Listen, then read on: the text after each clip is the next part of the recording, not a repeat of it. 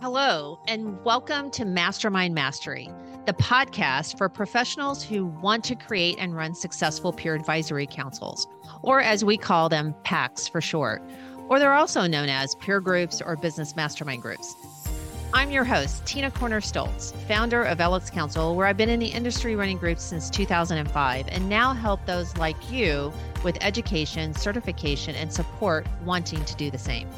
At one time, I ran 10 groups, nearly 100 members, and sold my groups for a good multiple, and recently released my second book, Your Seat at the Table, How to Create and Run Your Own Peer Advisory Councils, published by Forbes, and grateful to you that it's an Amazon bestseller. I invite you to join each week where we share strategies and techniques to successfully launch and become a master of running your PACs. You'll hear insights, perspectives, do's and don'ts, learn from my and my guests' mistakes, successes, and get the inside track to key takeaways. Each time we have a guest, we'll be having a bit of fun. So are you ready? Let's get going and dive into today's episode. Hello, everyone. It's Tina here. We have a special event coming up in November in St. Petersburg, Florida. It's the first ever national open conference for anyone wanting to run and already running peer groups or mastermind groups. Join us for 2 days, VIP reception with the keynote speakers, and a full day of upping your game in running groups with peers like you who are experienced or just want to get more knowledge before starting their journey and creating their first group. This conference is for you if, one, you're already running groups and you want to be better, or you want to be the best. You want to learn from other experienced moderators and get inside tips to the latest meeting techniques. Or two, if you're thinking about creating and running groups and want all the knowledge on how to do it right and learn from veterans, then this conference is for you. But time's running out. There's only a few VIP tickets available and the conference has limited capacity. So as soon as we hit it, we're going to have to close registration. So join us in downtown St. Pete, November 9th to the 11th. It's the best self-development gift you can give yourself. And don't you want to be the best at running groups? See you in November. Welcome, everyone, to a new episode of Mastermind Mastery. I'm your host, Tina Corner Stoltz, and I am very excited today to share a concept that I love, and it made such a difference in how I strengthened and deepened my relationships, and also how much of a difference in regards to screening those that I was determining if they were a right fit for current groups or not. And also just in determining how you work with people. And the more you know about them and the deeper your questions, the deeper the connection happens. And so I came across this concept a couple of years ago, and it's called the Ford method. So I don't know, and if any of you have ever heard of the Ford method, but the Ford methodology is definitely researched back technique on how to build relationships. And so I want to share with you like the Ford concept, how you can use it in your groups, and also just how can you use it in your everyday life. So the Ford method stands for, if you think about FORD, right? So F is about family.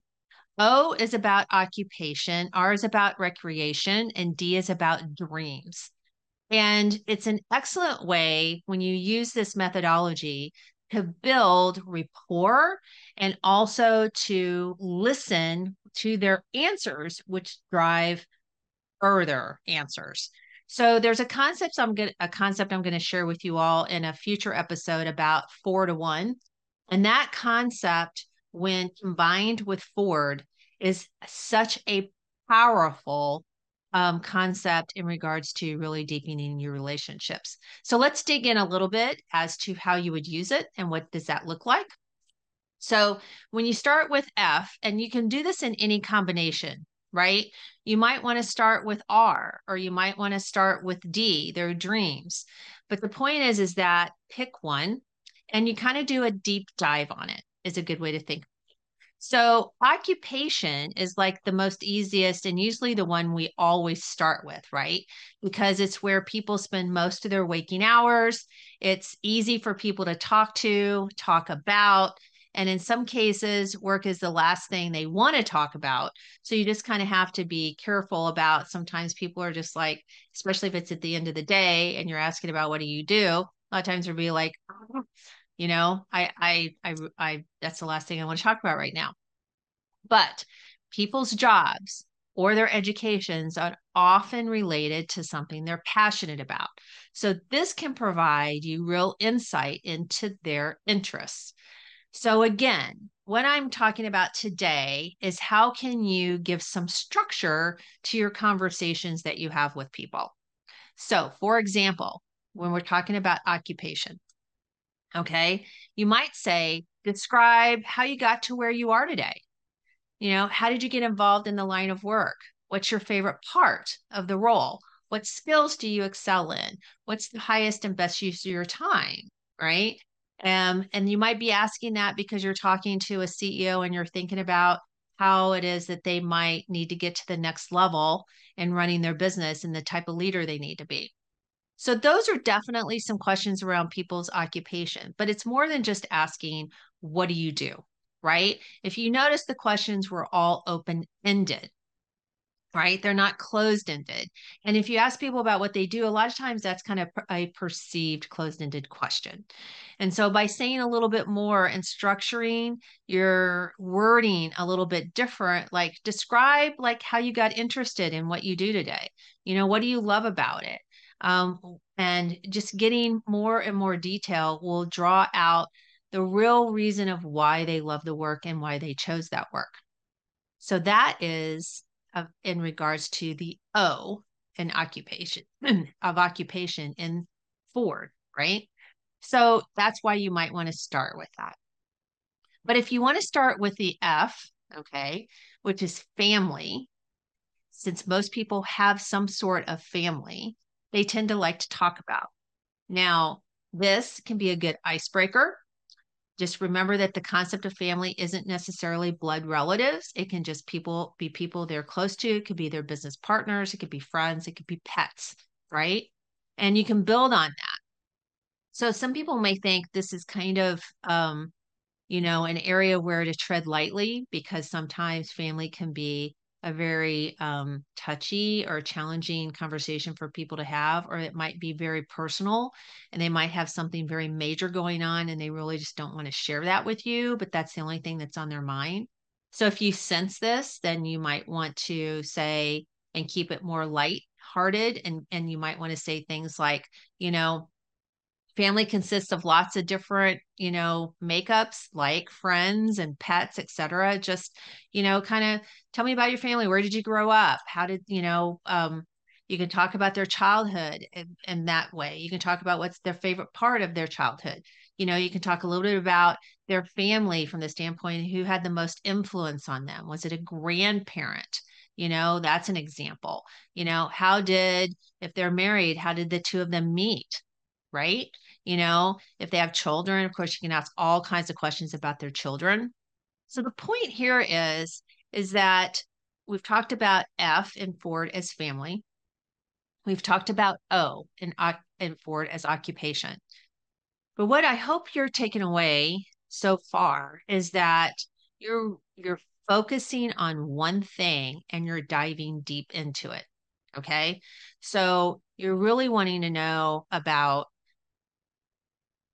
an underlying, right, concept of building on the question you asked before. So, what you're doing is when you ask a question, you're listening for the answer, and then you're building the next question on that, right?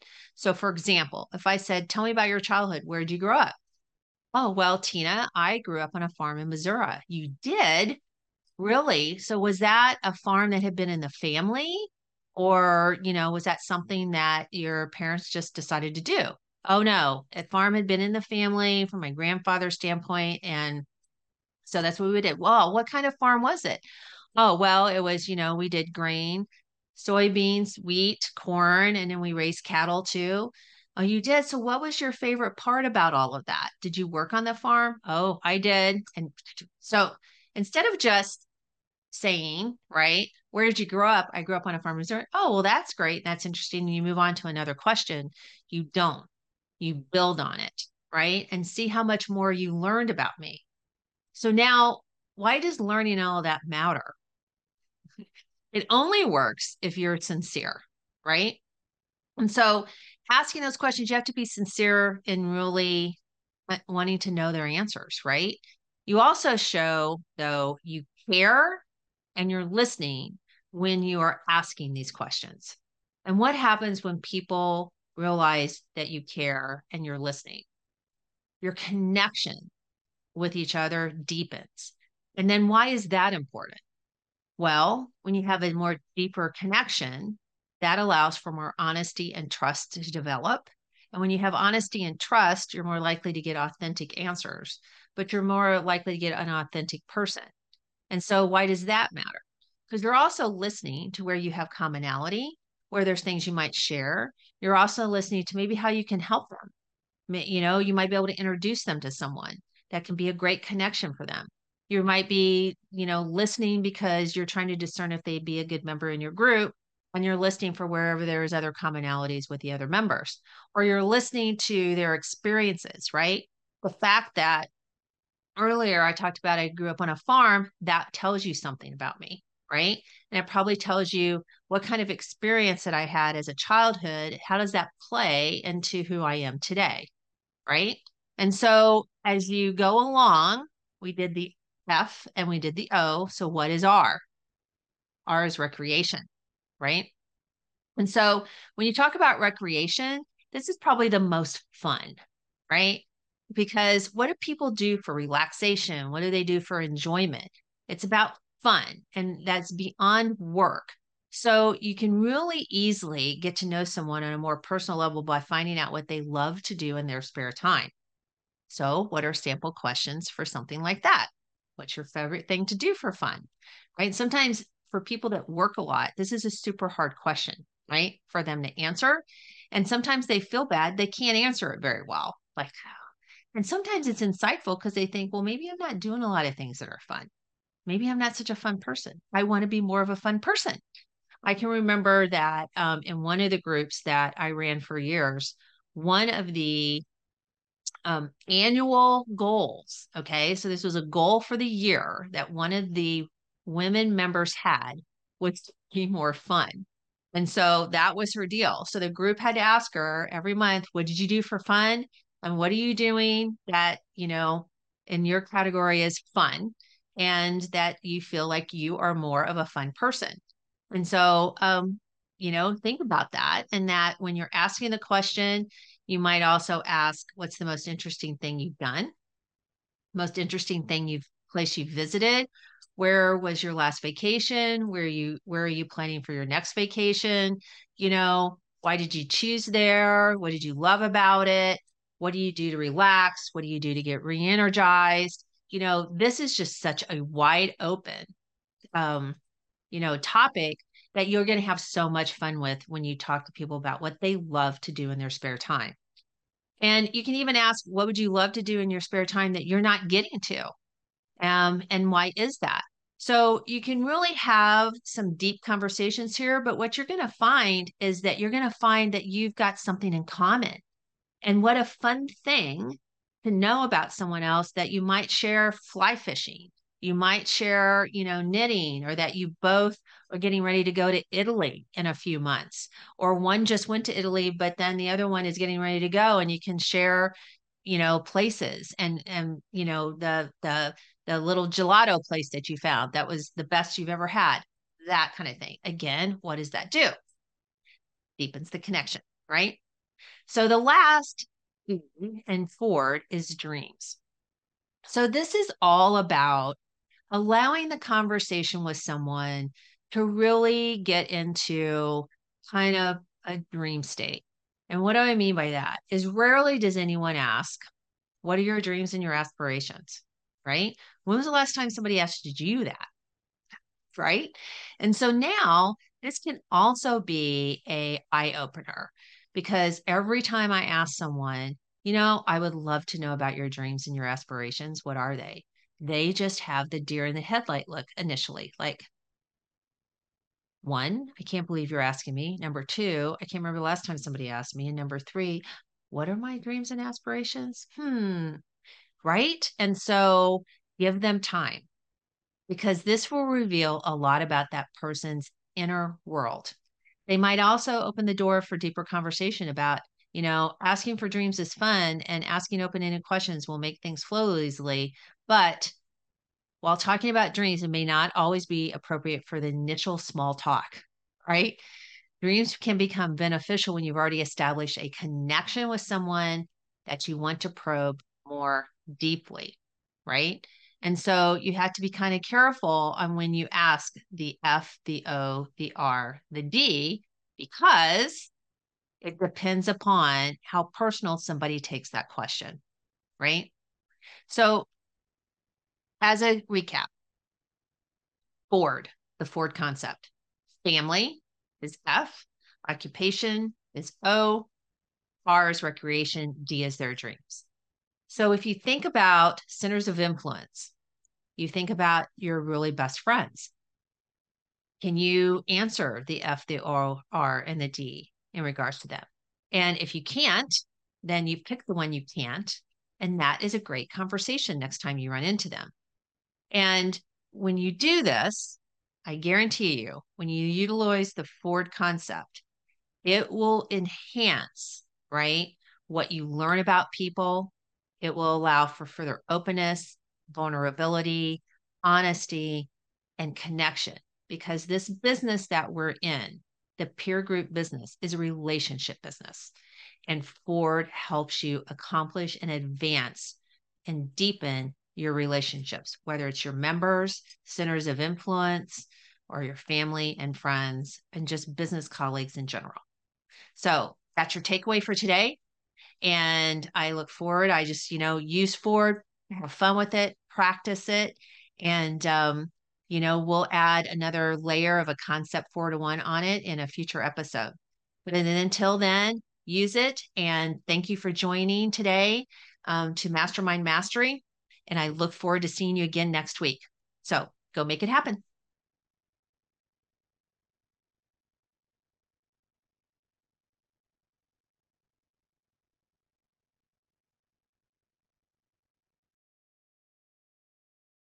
Hey, moderators of groups.